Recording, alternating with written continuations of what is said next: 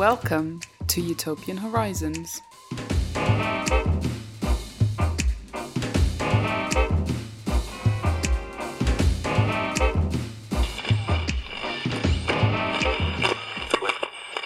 Hello and welcome to Utopian Horizons, a podcast about utopia and dystopia. My name is Paul. Today we're going to be talking about Dracula, a bit about vampires more generally. So we're going to be focusing in on Bram Stoker's Dracula, the Francis Ford Coppola film from 1992, and talking a bit about the original novel as well from 1897. We're going to be talking about those things, obviously, in relation to utopia and utopianism. Something I quickly wanted to tell you about before we get to that. So I was thinking about, obviously you always know I say quite often, like I'd like to try and get episodes out more regularly. Sometimes I manage to do that, sometimes I don't. It's obviously a thing connected to time and money. But something I realised the other day is that if everyone that was listening to the show could give me $1 a month, that would completely transform what I'd be able to do with this show. Obviously, I've got the Patreon already at patreon.com/Utopian Horizons. And there are some people who very kindly support me there. And I kind of always mention like the $5 tier or whatever, which gets you access to bonus episodes and stuff. But yeah, I just thought, actually, if just lots of people gave me $1, that would also that would make a huge difference. It would it would completely transform what I'd be able to do with the show. So I always thought, right, that you could always, Patreon makes it easy to adjust your tier or how much you want to give or whatever. I don't know how easy it actually makes in practice. I'm just going to put a $1 tier on there to make it easy. So, obviously not everyone can support and stuff like that, but I just thought I'd mention, because people might think oh, that doesn't make a difference or whatever. But like I say, there's enough people that listen to the show that $1 from everyone would be transformative, and I could put way more time into this show. So yeah, I just wanted to say that I'd really appreciate it if that's something you might just consider. So yeah, patreon.com/Utopian Horizons. A little bit from everybody chipping in would be incredible. But anyway, that was just a thought that came to my mind when I was thinking about how I could kind of spend more time with the podcast, basically. Yeah. Now I'm going to ask you for money again.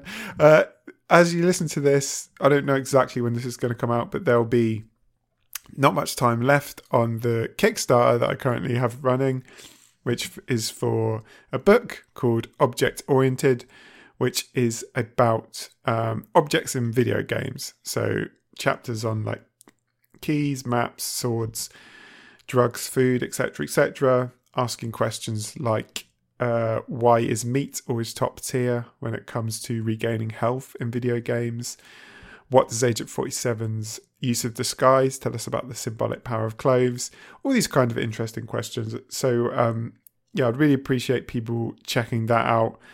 I'll put the link for the Kickstarter in the description. And very finally, I've done quite a few guest appearances recently, primarily because I was trying to promo the Kickstarter, which at the time of speaking looks like it's not going to make it over the line. So that's why I'm plugging it again. I'm just holding out some hope that it might get there. But it doesn't. I'm not sure it looks great at the moment, but what are you going to do? So yeah, I recently appeared on No Cartridge, the video games podcast, talking about objects in video games. So that's one to check out. I also went on a Podside Picnic to talk about The Running Man, the film with Arnold Schwarzenegger. And I appeared as one of the guests on a recent episode of Imagined Worlds talking about Disco Elysium. So yeah, I just wanted to point you to those appearances if you fancied checking those out. Might be something that you're interested in. I don't know. So that's all that stuff out of the way. My guest for this episode to talk with me about Dracula is Katie Stone, who's a PhD student at Birkbeck. Katie is a good person to follow if you're interested in science fiction. Her Twitter is cyborg_feminist, because she always does like tweet threads for science fiction conferences and stuff. So, for example, the episode I did on Predator 2 and Demolition Man directly came from seeing a tweet thread of hers about a conference and finding out about that. So that's where that came from. So I'd follow her on Twitter if you're into science fiction. But yeah, anyway, Katie has some very interesting ideas about Dracula and vampires and Utopia. So that's what we're going to be talking about. Of course, as normal, I'll be back at the end to give you some contact details and stuff if you want to get in touch with me. But yeah, for now, I'll leave you with my conversation with Katie. Joining me now is Katie Stone. She is a PhD student at Birkbeck. Thank you very much for joining me, Katie. Thank you for having me. So Katie has come on to talk about vampires and more specifically Dracula and the relationship of those things to Utopia, which may seem like a slightly unusual combination, but we'll get into why those things might make sense as we get into this conversation. So more specifically, we're going to be talking about Bram Stoker's Dracula, the 1992 film directed by Francis Ford Coppola. We may also be switching a bit into talking about the novel that is based on Dracula as well, from 1897. So, Katie, first of all, given that you're going to be talking about vampires in relation to Utopia, and that this is kind of being presented as a counter reading to the way that Dracula or vampires in general have traditionally been read, I think it would be helpful for listeners who might not be aware if you could kind of give us first of all an explanation of what the kind of traditional reading of vampires and Dracula and how they've been interpreted is. Yeah, absolutely. So I think within a kind of Marxist framework, I guess the traditional reading of vampire does stem back to Marx's own writing about In Capital, where he writes about capital being dead labour that vampire-like only lives by sucking living labour and lives the more labour it sucks. So you have this kind of original image there of the vampire as what Steve Shaviro calls a capitalist monster. So vampirism is kind of directly associated there with capital and with a kind of particularly violent, directly exploitative version of capital, where the capitalist is figured as the person who doesn't work themselves and feeds on the blood of others, the work of others, in a way that's like expressly violent and often deadly. And I think that's what people have taken up and also read in relation to Bram Stoker's work, and the kind of iconic figure of Count Dracula very much fits into that image. Obviously, it's quite complicated because the vampire is also aristocratic, so it's not straightforwardly. The vampire isn't straightforwardly a capitalist in that he's a count, right? He's pre-capitalist in certain ways. But what Marx says, which I think is really interesting, is that the reason that you have this kind of aristocrat as the figure of capital, why it's a useful figure, is what he says is that the violence that aristocrats had the power to occasionally and kind of sort of randomly, according to their own whims, mete out onto their peasants. So the idea that they could just be violent in this kind of uncontrolled way, that violence is codified under capital. So it doesn't go away because you have the absence of these lords who could literally do what they wanted with their peasants. Instead, it gets calculated into the system, so that even if you don't have a boss who is literally like a vampire, who is literally a violent meting out bloody violence onto their workers, still this violence is taking place. It's just kind of more subtle and less overt. And his example of the aristocrat who does this random violence that's codified under capital is what he calls the Wallachian boyar, who is, Richard Walker argues in his article, is Vlad the Impaler, who is a kind of a key proto-vampiric figure. Yeah. So in terms of that figure of the aristocrat and the potential relationship of that figure to the idea of work and parasitism and all this stuff. Now, so that would seem to fit with the kind of with what we get in this film we're talking about and the novel as well. We get an aristocrat. I suppose I only just thought of this as I'm kind of talking, kind of like almost two versions of an aristocrat in the film. I think like a very the initial time we see Dracula as a very old man in his castle, where he's very much connected to as like an old world figure, like an old world aristocrat, and then we see him in his younger version once he's sucked a bit of blood, regenerated a bit, as a kind of Victorian dandy in very kind of fashionable, fine clothes. Yeah. So this kind of fits. This would seem to fit with the idea of what we're talking about, like the vampire as a parasite. So how do you kind of read that figure, I guess, in the film and the novel? I mean, I think you're definitely right about that presentation in the film. I hadn't thought about that either as well. But yeah, a key thing that happens in Dracula is that he becomes young again when he comes to London. I think there is the idea that we're taking this old world aristocratic exploitation and we're updating it and we're bringing it to new modern Victorian London, and that is explicitly one of Jonathan Harker's great fears. That's what he says. A scene that I really focus on in kind of my reading of Dracula, which is where Harker is in the Count's castle and he looks down at the Count in his coffin. He's kind of found his way into Dracula's bedchamber. And there's a coffin there rather than a bed, and he sees the Count covered with blood, obviously sleeping, and obviously having fed upon someone, and he's kind of incredibly revolted by this image, and he sees and he's terrified that not only is Dracula going to feed on him, but also he's a kind of real estate. He's becoming a real estate mogul, Dracula is. He's bought up all this property in England. And so Harker is terrified that now he's going to come to London, and he's like, this is what he's like here in Transylvania, where there are only a few people to feed upon. But think what he'll be like in the industrialized city, which I think is that motion that Mark saw. You know, think about the violence that the aristocrat could do with all of these people in this really intensely concentrated city.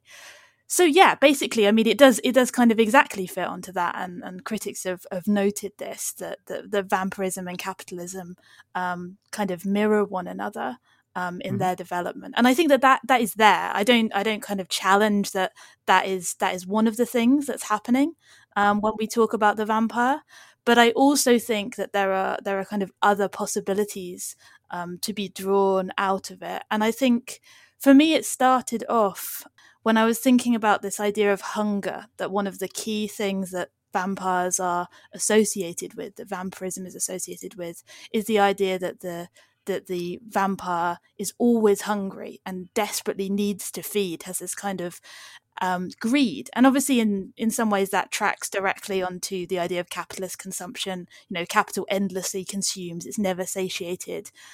But also I think it demonstrated to me that there's also the hunger of the hungry, that the person who is actually hungry is not the capitalist, who doesn't feed because they're hungry, doesn't feed in response to need, that actually that those who are hungry are those who are poor, who don't have enough to eat. And I kind of got thinking about this because I work a lot in my thesis is about the utopian philosophy of Ernst Bloch, who's a Marxist philosopher. And he writes about hunger as being this really important utopian drive. He calls it an expectant emotion and connects it to the idea of hope. And what he says is that in psychoanalysis, hunger is the drive that gets left out. That Freud doesn't think about hunger enough. And he says Freud doesn't think about hunger enough because Freud's patients are bourgeois, and so they're not hungry. Then they don't have this driving need which people living in poverty have. So for Bloch, a really important utopian emotion, I guess, or utopian feeling is hunger, both in terms of the need for material sustenance, food, care, but also in terms of this idea of the hunger for something better, something that you're not getting in your life as you live it now. And so he sees that as a kind of crucial utopian thing. And so I was thinking about why you would use the vampire as this figure of capital, and how in some ways it fits neatly, as we've discussed, but also that there's this kind of gap in terms of that the vampire is also hungry, and that hunger connects them not only to the capitalist, but also all those other people who are hungry and also who don't work. And that was kind of another important part of it for me, the idea that partly why Harker is so disgusted when he looks at the count and sees how well he is fed is because he hasn't worked for that food. He demands to be fed while refusing to work. And again, that fits onto the kind of the idea of the capitalist who hasn't earned their food, they've just fed on the bodies of others. But it also obviously connects the vampire potentially to everyone else who doesn't work, who can't work, who refuses to work. So for me, that was a kind of another way into the possible utopianism of vampirism. I don't know whether you've read it, but Kathy Weeks wrote a book called The Problem with Work. No, I haven't read it. But... it's really good, and it is a kind of a utopian, specifically utopian view of work and the idea of being anti-work. So what Kathy Weeks says is that there's a problem with a certain kind of strand of Marxist thought which valorizes labor. So she talks about the line that I mentioned at the start, the idea of dead labor sucking on living labor. And she talks about the problem with living labor as a concept. And she says, in an effort to defend workers and say workers deserve more, they deserve dignity, they deserve respect, they deserve remuneration for the work that they do, they deserve to live. If you focus on their labor, the labor that they do, you say, so the capitalist is lazy, the capitalist is idle and does not work, but the worker does. And that is why the worker deserves more. And Kathy Weeks says there's this big danger with that, because that really is a capitalist logic, the idea that you only deserve things to the extent that you've worked for them. And so kind of that there's a strand, I guess, of a worker-centered Marxist politics or anti-capitalist politics, where the working classes are valued insofar as they work, only to the extent that they kind of prove themselves to be deserving through work, and that this cuts out kind of vast swathes of the population, both kind of the unemployed, the always unemployed, but also reproductive labor is often not kind of categorized as work in this. So the worker becomes kind of the working man, rather than everyone else who reproduces and sustains life in different ways. So yeah, I thought that was a kind of another important part of the puzzle, is that there's the problem where if you say, look at the capitalist, he's so lazy, he doesn't work enough, what you're saying is that people should only deserve to live to the extent that they work and they earn their way. So I thought that was a kind of an important strand of this as well. And I guess attached to that is this idea that I also bring out of dependence. So the idea that the vampire needs to feed, he relies upon the body of others to sustain him. And I would say that that's true really of everybody, that everybody relies upon one another, that maybe in opposing the vampire to this kind of hard-working, self-sufficient person who doesn't have any demands, who isn't hungry or idle or dependent, you risk erasing the fact that we all variously kind of dependent on one another, and that those dependencies are often kind of painful and messy and bloody and violent, and that doesn't make them okay. That isn't to excuse them, but it is to, I think, find a different way of talking about them and working out how we can grapple with them. Yeah. No, that makes a lot of sense, and certainly there's this.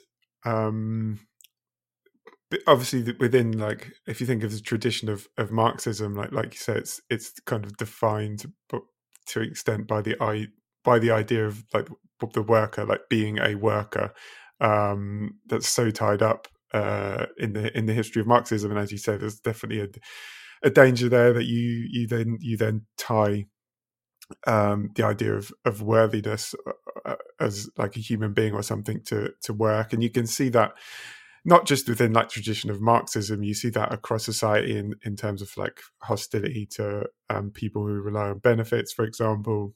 That's certainly not something that is like that's connected to a Marxist tradition or something. That's something that you see across society. This real hostility for people who don't work. And I think you're the kind of the way you've kind of zeroed in on this idea of some of the what's seen as being monstrous about the vampire is its idleness and his ability to not do work. And you see that kind of envy in the way that the press, for example, constructed the idea of like the benefit cheat.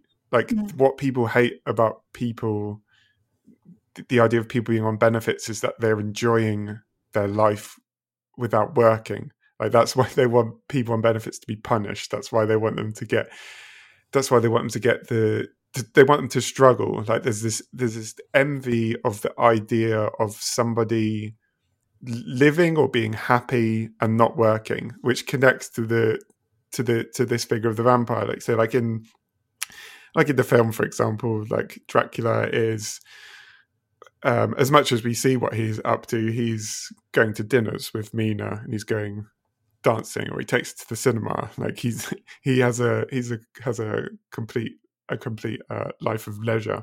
So yeah, I think there's a connection there, and I think there's a danger, as you've said, with of us ourselves, like connecting our value as human beings to our productivity, to our ability to work.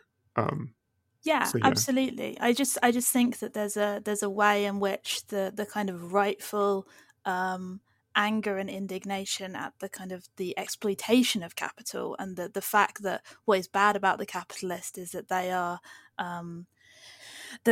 living off the labor of others, that ends up getting wrapped up into an idea of, oh, well, what's bad about them is that they're not working for themselves, they're not self-sustaining, and that's what they should be like, rather than saying what's bad about them is the violence that they're doing to other people in order to get this life, but that it's not their leisure, it's not the idleness that should be reprehensible to us, I think. And yeah, so absolutely. I mean, in the film, you have the kind of the great luxury of Dracula's life, both in terms of his kind of Transylvanian, the kind of the grand trains and the beautiful fabrics that are everywhere in Transylvania in this film. but also, as you say, in terms of he's very much associated with leisure, with just kind of wandering the streets of London and going to see the new cinematograph, and while everyone else is industriously working away. So yeah, that's definitely something I think Francis Ford Coppola really leans into, why you might want this life, and he adds a lot of that to Stoker, who I think is more horrified, I guess, in the face of Dracula, and less frank about the possible appeal of Dracula's lifestyle, and indeed of Dracula himself. Mm. Could you did mention this a bit, but I just wondered if you could just talk about it a bit more. I know you had this thing of the vampire. You called it like so in the essay of yours that I read, a ghost of need for care. Could you just explain a bit more about? Yeah, absolutely. I think I was just thinking that that's something that I slightly missed out.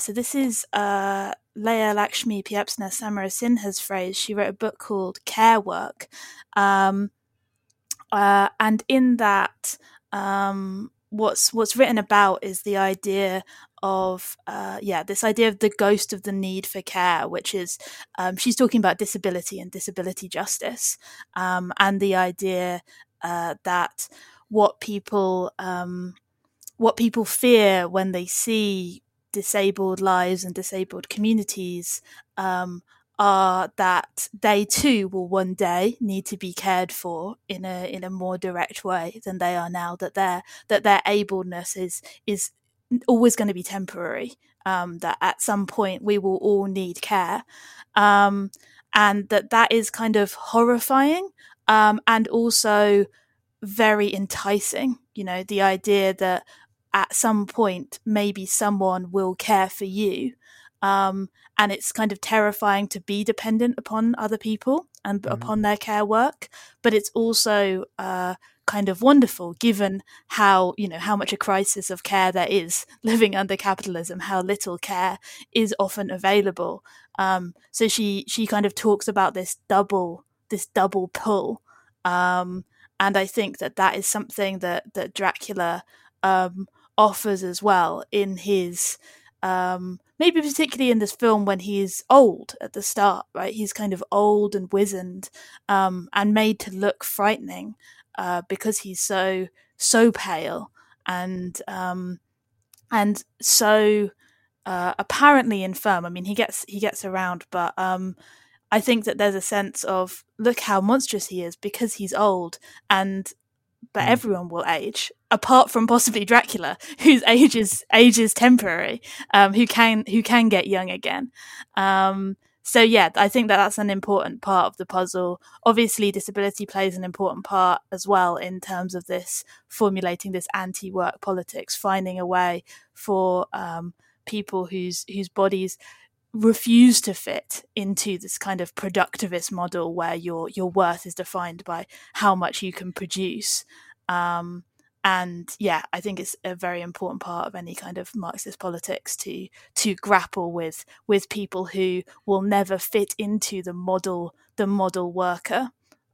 Yeah, and like, as you suggested, to kind of, I guess, get to kind of reignite that idea that part of what we should be striving for politically is to do less work. Like, that's fine. Yeah.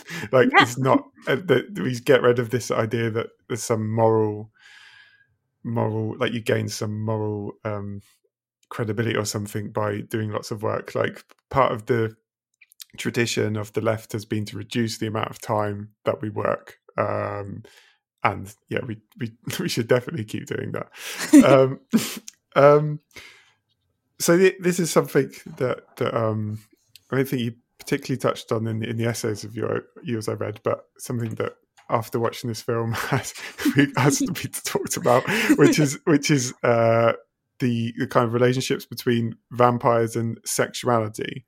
So one of the other kind of quite common interpretations of vampires has been this idea that the vampire is some kind of the act of vampirism is some kind of metaphor for some kind of sexual activity that is about like venereal disease, or it's about the sexual desire of women, or something like this. Is quite again, quite an established way of looking at vampires. I just wondered if that in any way plays into how you read this film or vampires in general. Because, yeah, for anyone who hasn't seen this is a very horny interpretation of Dracula. It made me think, I don't know how, I mean, being that what we've just talked about, this idea that there's some kind of hidden metaphor for sexuality, this film made me think of the Garth Marenghi line, I know writers who use subtext and they're all cowards. Because it's just, yeah, from the beginning, there's a lot of horniness in this film. So, yeah. Yeah, absolutely. I mean, I think that people have written a lot about sexuality and vampirism, and obviously there's a kind of this eroticization of feeding is like a really important part of what Dracula does. That he breaks into the bedrooms of young in Stoker's novel more so. He doesn't break in so much in the films as he lures them out, which is quite interesting. Yeah. But yeah, absolutely. He feeds on people in a way that is like directly sexualized. As you say in this film, there is no question. It is like Francis Ford Coppola is like, I've heard that vampirism is sometimes a metaphor for sex. Let's take out that metaphor bit. I don't think we need it. So that's like absolutely a really important part of what the vampire is like. And I think one of the things that I found kind of useful thinking about vampirism is Audre Lorde's essay Uses of the Erotic, where she has a kind of expanded understanding of what the erotic is. It isn't just sex, it is about a kind of wider understanding of pleasure.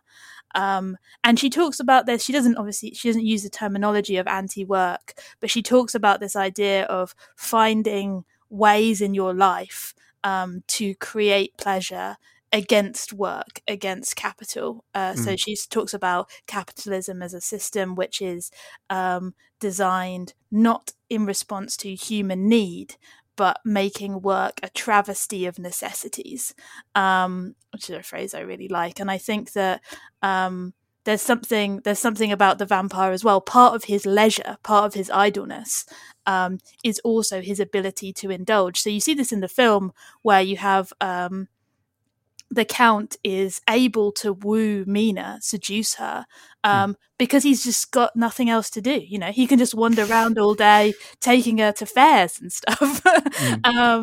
And I think that is an important part of the way that both the form that the hunger takes, that it's not just a literal hunger for food, that it has this sexual component and potentially a component for connection. But also, that it just frees him up for this. And I think there's a crucial scene, to me, is a scene both in the book and in this film, which is where Mina feeds on Dracula's blood, and there's the idea that that's how you become a vampire.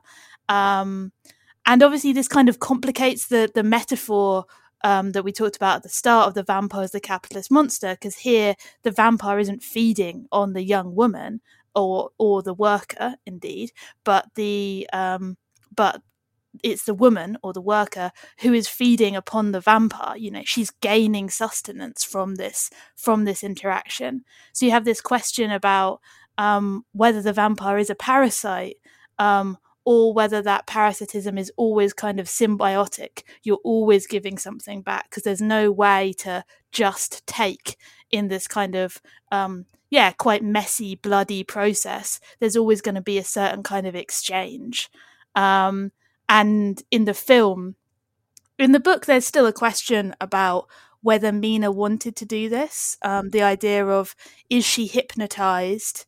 Is she entranced in some way? What is her level of a kind of, I guess, ability to consent in this dynamic? There's lots of emphasis on the idea that the scene is described as Dracula holding her head to his breast where she feeds, as being like he's a child and she's a kitten, and he's holding her head down in a saucer of milk. but I think this is a kind of nervous description on the part of the men who are kind of horrified watching on, in that obviously what they actually resemble in a straightforward way is that he's like a breastfeeding mother. She's drinking from his breast. And so there is this question of to what extent can you force someone to feed in this way? What might she be getting in return? And I found recently, I just returning to the book, but in the film they dramatize this scene, right? Her and Dracula are having a conversation, and Mina's like, "No, I want to do this," and he's like, "You can't possibly say, you don't know what you're saying. You can't possibly say you want to do this." And she says she can. So it's a really vexed question of, the kind of the power relation between them. But there's a great bit in the book where Mina's recounting something that Dracula has said to her, and he says, that you are now to me flesh of my flesh, blood of my blood, kin of my kin, my bountiful winepress for a while, and shall be later on my companion and my helper. You shall be avenged in turn, for not one of them but shall minister to your needs. So there's this idea both that they're joined together now, that they've kind of become joined in this act, which is not quite like the kind of predatory outsider capitalist feeding on the worker, that they are blood of blood. But also there's this idea that Mina has been caring for all of these men, that she looks after all of the other male characters, the vampire hunters, in Dracula. And what Dracula promises her is the idea that she'll be avenged upon them because they will minister to her needs now. So it is this idea that maybe vampirism does offer a kind of care and return. And I guess in the film you see this more through Lucy, actually, who's I think a more prominent character in the film, and so she's given much more agency in the film, in that she is kind of, she flirts, she's like delighted to kind of be seducing everybody around her in this really kind of flamboyant and flagrant way, and that her vampirism seems then like an extension of her previous character rather than a corruption of it, or a distortion of what she was like before. Yeah, and I think I haven't read the book for a long time, but I get the sense Dracula is a bit more sympathetically portrayed in this film. And, oh yeah, absolutely. And like there's this, like you suggest, there's this real lack of clarity, I think, about the extent to which Mina might be hypnotized, the extent to which she may have fallen in love with Dracula. I guess, like you suggested, to an extent to which there's a question of to extent of what how much agency Lucy has as well. But and we can see, perhaps not intentionally, but you see like she kind of ends up in what it feels like quite a kind of stale and boring relationship with Jonathan Harker, played by Keanu Reeves. Yeah, that's right. Got a lot of flack for this performance. I didn't think it was good, but like I'd heard about this performance for years. Like this is the first time I watched this film, and so I was expecting. I don't know, it wasn't good, but like man, there's loads of bad performances. But anyway, what I've been saying is like he's kind of quite milquetoast and boring, and then you can kind of see like there seemed to be more connection and love and like passion when she was with Dracula than when she's with Harker. So there does seem to be like this idea that maybe like there's a genuine kind of appeal to this, like this life of leisure, this figure that can be a gateway to that, and she felt kind of more, as the extent to which she kind of feels more free and herself when she's with Dracula, I think. Yeah, I think that that's true. I think it's very muffled in the book, Dracula is kind of more straightforwardly monstrous. They definitely portray Dracula much more sympathetic. I mean, you get his story really in the film. There's this added backstory, right? That his fiance, who exactly resembles Mina, maybe there's some reincarnation going on, has kind of thinking that he is dead, has killed herself, and thus has exiled herself from heaven because she's a suicide. And so he, who was a great defender of God and a great Christian soldier, denounces God, and has that big scene at the start where he's in his kind of like, it's like skinless body armor. It looks like just muscles. And then he like stabs the cross, which starts bleeding, and then he drinks the blood and says the blood is the life, which is a kind of famous line from Dracula. But it is interesting, I think, in that scene, I was thinking about it, in that he's drinking the blood of Christ in some way, but he's doing it, which obviously is part of Catholicism, is part of what you're doing when you're taking communion, is meant to be drinking the blood of Christ. So he's almost doing it right, but it's wrong. And I think there's that question with the vampire of, in another context, this would be appropriate. So it's a bit like the sexuality, but also the feeding. It's like Dracula is doing, for example, breastfeeding Mina. In another context, that's meant to be the most both the most kind of natural womanly thing that someone can do, is be a mother, be a gestator, a breastfeeding mother. And also it has a kind of holy image of the Virgin Mary and the child. And he's doing that, but he's almost too close to what he should be doing. It's these things that we associate with being good, and I think that that's one of the things that vampirism is really useful for. If we think about it in terms of the family as well. I mean, I talk a lot about, my research really is about childhood and utopianism, and how the other figure who feeds on the bodies of others, is absolutely dependent upon them, doesn't work, and is always hungry, is the child, is like the breastfeeding child.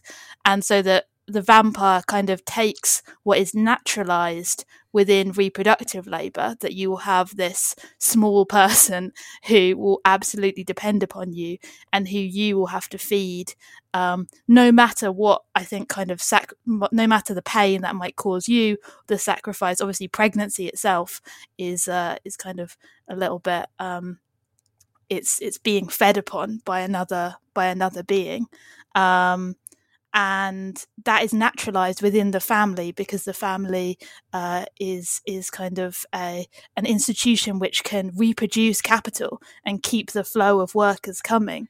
But Dracula kind of takes that, and he does all of those same things, but because he does them outside of the family, outside of the white Christian family, they suddenly are portrayed to be monstrous. So I think he has that kind of really useful estranging effect of saying, look how weird it is that we think that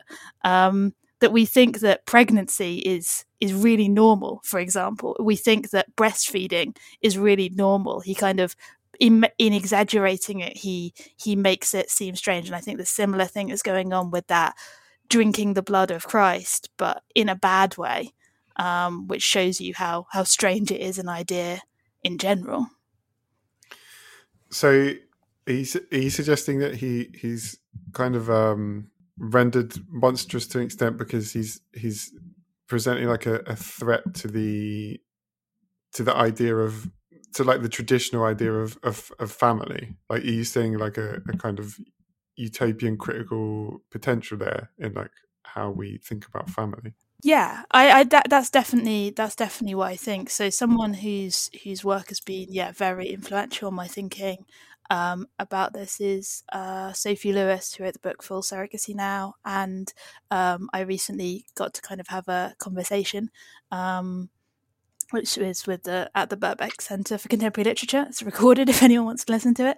But that was specifically about this idea of the family and how the vampire functions in that. And yeah, precisely, I think that the vampire in in kind of taking that image of the breastfeeding mother in Sophie's book, which is about surrogacy, and how surrogacy might have a similar function, because you have the surrogate, which seems like very unnatural, a very kind of capitalist exploitation or perversion of the natural process of gestation normally. And she says that actually what the surrogate reveals is that gestation, is always kind of in service of capital, to the extent that it happens within capital, that there is no outside of this system. There only maybe the kind of the cracks or moments of space which we can make within it, that the family isn't outside capitalism, basically. And I think that that's another problem with the image of the vampire who comes in and preys upon the healthy, self-sufficient worker, is also that often the vampire is figured as this kind of foreign outsider. I mean, Dracula is kind of an illegal immigrant who's smuggled into the country. That's a big part of what happens in Dracula, and he's figured as this racially othered figure. It's often coded as Jewish. I talk about in that essay, and Jack Halberstam writes about this, the idea of the vampire is figured as this kind of this miser who bleeds gold. And it plays into this kind of anti-Semitic caricature, which plays on the blood libel myth as well, the idea of sinister Jewish cabals which will steal the blood of children, which is this kind of pervasive, well, in fact remains within many forms of contemporary anti-Semitism, but this pervasive idea of a villainous Jewry, that Dracula then becomes the enemy of the family. So he's capital, but also he's foreign, also he's other, also he's this kind of, as you were saying, like sexually othered figure, and all of these things mean that there's this uneasy alliance between anti-capitalist enunciations of the vampire as capital and this kind of racist, xenophobic, anti-Semitic figuration of the vampire as someone who exists outside of the family. And who preys upon young women, young white women, and children, because vampire Dracula does like eat babies, basically, and that kind of image means that he's so diametrically opposed then to the family, which is considered to be, if he's capital, then the family is not capital; it's outside of capital in some way. And so, what lots of, I guess, kind of feminist Marxist scholars would want to say is that family is not outside of capital, but that families reproduce. They perform an essential function within capital. They are a capitalist institution. So maybe the vampire helps us to see that in some way by doing the things that children do, but somehow outside of the places that they should do it. Not being a child himself, it becomes monstrous, and then that maybe helps you to see all of the unpaid, unremunerated, violent labour, for example, that is required of gestators, of breastfeeding mothers, more generally. I mean that foreignness you mentioned, which obviously, I guess you'd more commonly expect that kind of xenophobic stuff to be in like vampire texts from the past, but like it's still, you can still see that idea in this film very clearly. Like there's a bit when Harker's traveling to Transylvania, he says he gets the feeling that he's leaving the West and entering the East, and that he's entering like a wild land, like one of the least known bits of Europe. So there's, even in the film, this very clear idea of like Dracula as being a figure who's, if not from the East, like on the border of that, like he's some kind of foreign invader. And so I guess that there's this kind of idea again. You're, as I understand it, you're suggesting that there is value in this idea of reading the vampire through like as a metaphor for capitalism, but you're kind of saying you've got to be careful about the way you do that, because there's all these other things tied up in it, like the anti-Semitism and so forth, and these ideas of family, and that if we don't kind of pull those apart, then we kind of make some incorrect assumptions and mix kind of all kinds of things up together, I guess. Yeah, no, exactly right. I mean, there's in Lee Edelman's book No Future, which is kind of this big kind of queer theory text, and he talks about how there's often a figure of a miser, the idea of the miser, someone who hoards their wealth, which Dracula definitely does. Dracula is, he's living in this castle, he's surrounded by all of these riches, and he doesn't do anything but with them, right? He doesn't seem to be making a contribution, he's only taking. And in the novel you have Dracula's house is literally full of like just old coins everywhere, just piles of old coins, and he goes out and digs up treasure and then just leaves it in a pile. And so there's the idea that he's not doing anything in his wealth. But what Lee Edelman talks about in this book is that often that becomes a kind of directed attack against queer people who are perceived to be not creating future generations. So if Dracula had a child and was giving all that wealth to a child, then it would become less sinister, right? People would say, oh, he is doing something with it. He's getting this wealth for the good of his children, but that doesn't actually make his wealth any more ethical. If he's giving it to his children, that's just kind of deferring the question. Like, it's still obviously unethical to be this wealthy when other people are starving. Just because you're going to give it to your children, that doesn't make it better. So he kind of makes this connection between there's a certain kind of anti-capitalism. His example is Scrooge, right? From A Christmas Carol, and the idea that Scrooge is bad because he hoards his wealth and he doesn't have any children. He refuses to pass it on and thus keep capital flowing. So it kind of ossifies with him. And so I think that's an important part of unpicking the ways in which you're objecting to Dracula, not just along the lines we were saying before of like that he enjoys pleasure and the erotic and leisure, but also that it's important not to locate, I guess, the violence of capitalism in this idea of hoarding your wealth, because often not hoarding it is just passing it on to your children, and that isn't a more ethical relationship to wealth. Sure.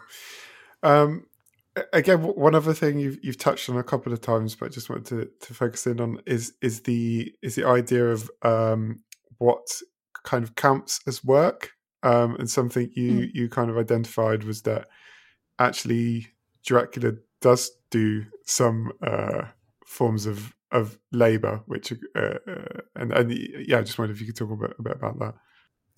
Yeah, absolutely. So obviously I've talked a little bit about the idea of Dracula as the breastfeeding mother in this particular scene with Mina, but also it's true that he doesn't have any servants in his castle, that he makes the beds. It's a kind of sinister thing that Harker discovers about him, is that he has no people to work for him. And in a way, that's, I think, connected to this idea of the miser, right? That he doesn't pay anyone with his wealth to look after him. But I think also it is about saying that if you're looking at Dracula and you're seeing him make the beds, care for Harker in various ways, another of the ways we might think about like the vampire being sexualized is in relation to this idea that he does women's work, he does feminized labor, and also that he in kind of caring for Harker, for example, he for example kind of competes with his brides for Harker. He's like, how dare you touch him when you know he's mine. So there's very much this kind of homoerotic relationship between Dracula and the men, this fear that they will also be fed upon by Dracula, and that this kind of troubles again this idea of the heteronormative family, which is meant to be one man and one woman, right? And Dracula kind of inserts himself into that in ways which kind of show that it's a fantasy. I mean, one of the things I was thinking about when we were talking earlier of the idea that Lucy, her vampirism becomes a kind of extension of her previous self, is that there's this is very much something that Coppola plays upon in the film and in the book as well. Lucy says to Mina, she has all these men vying to marry for her, right? She has this list of suitors, and she's kind of like, "Oh, I really like them all." Yeah. Like that's what she says. She says, "Why won't they let a girl marry as many men as want her?" Or as she wants, that seems like that would be great. Then I wouldn't have to choose. And what happens, obviously, over the course of the film is that Dracula is drinking her blood, and so they keep giving her blood transfusions to try and keep her alive. So all of the men who previously wanted to woo her end up giving her their blood. And Van Helsing, he very much says, she's become a bigamist, a polyandrist, because she has all of our blood in her veins. So there is obviously, again, this is the sexualization not only of vampiric feeding but of blood transfusion in this. But I think that is interesting in that maybe what vampirism does is offer a way for Lucy to kind of live out her bigamist dreams. And I think that has a kind of way of exploding the family in some way, I guess, but from the inside. So Dracula then becomes not a kind of predator on the family, a foreign predator from the outside, but he kind of enters the family and demonstrates that Lucy always wanted this before she even met Dracula, before she even heard of vampirism, that one of the things he's kind of allowing to happen is to give these people space potentially to live out the things that they already wanted. To kind of, he's responding to the insufficiencies of the family. And at the end of the novel, Mina has a child and she gives the child the names of all of the vampire hunters. And there's this sort of idea that like Dracula is kind of the absent member of that list. She says that the child is born on the anniversary of Quincy Adams, who's the only vampire hunter who dies. Is born on the anniversary of Quincy's death, which is also the anniversary of Dracula's death. So there is this idea that he is kind of living on in the family in a way that maybe means it's still disturbed, even though they kind of are victorious. Yeah. In terms of what Lucy might want and this kind of idea of threats to heteronormativity and stuff, it's interesting as well that there's a very brief moment where Lucy and Mina kiss, but it's not something that's returned to in the film anyway. It's like a second, like when Dracula's around, and there's this kind of like almost dream feel to what's happening. So yeah, that's in there as well. I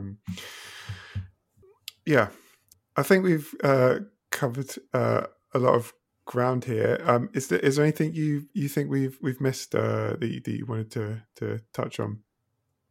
I think you're right. I think we have talked about quite a lot of these different elements of vampirism. I guess it's kind of good to say that obviously that there are so many different kinds of vampires, right? Like that, I think Dracula is probably still the most kind of famous and iconic. But there are so many different iterations of the vampire as a myth, and comes from lots of kind of different traditions as well that don't really have Dracula as the root. So I think there's sort of lots to be gained from thinking about vampirism in all of these different. I was thinking of the text that I kind of compare this to in my thesis. There are these short stories. One is called Luella Miller by Mary E. Wilkins Freeman, and another called The Good Lady Duquesne by Mary Elizabeth Braddon, who are kind of Stoker's contemporaries. They're writing at a similar time to him. And in both of those, there's two women vampires, and neither of them have supernatural powers of the kind that Dracula has. They don't seem to feed on blood in a straightforward way. The Good Lady Duquesne is just an aristocrat who gets secret blood transfusions from her servants. So she employs this young women and then steals their blood, not because she's a vampire, but because through this actual process.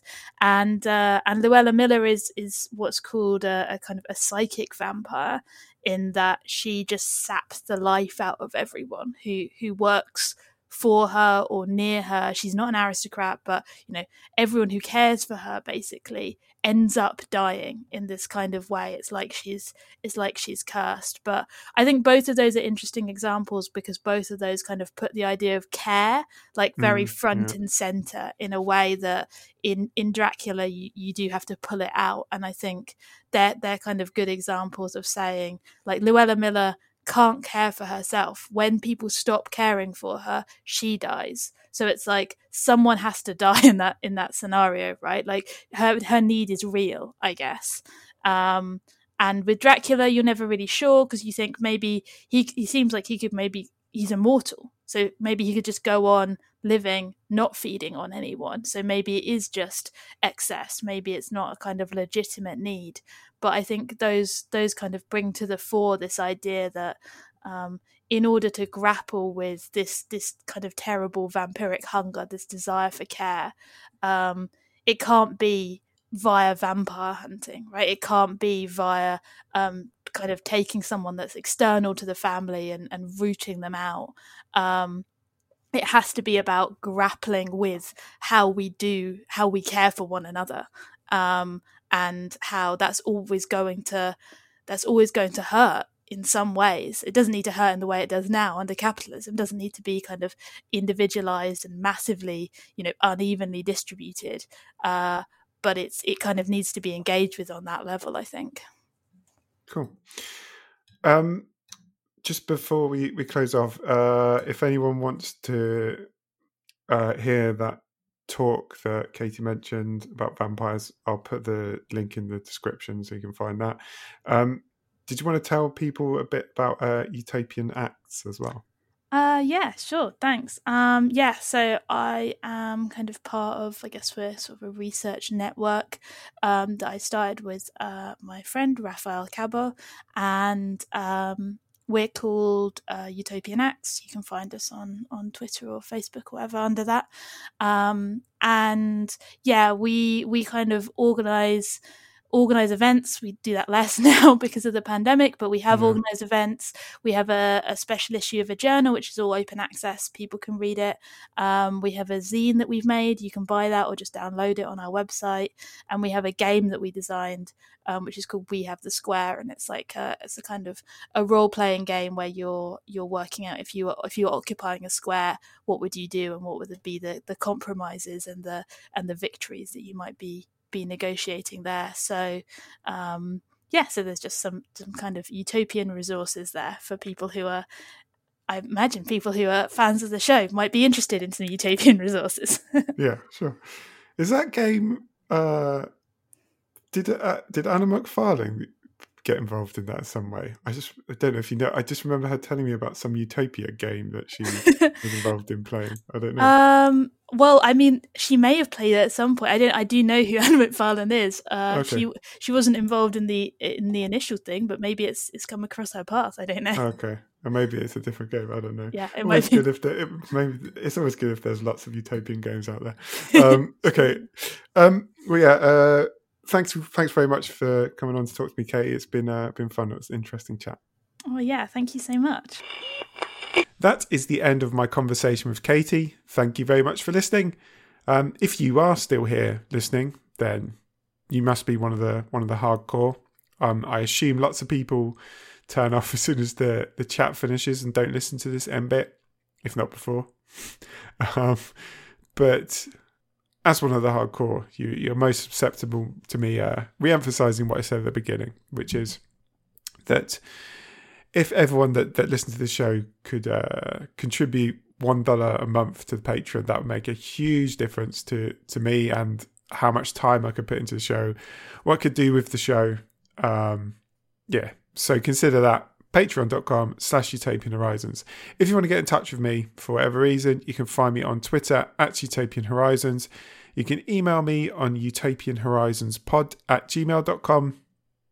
Please consider giving me a rating or review, whatever you listen to this on. Consider the Patreon thing. Check out my Kickstarter. I'll be back soon. Thank you very much to you for listening. And see you soon. Bye-bye.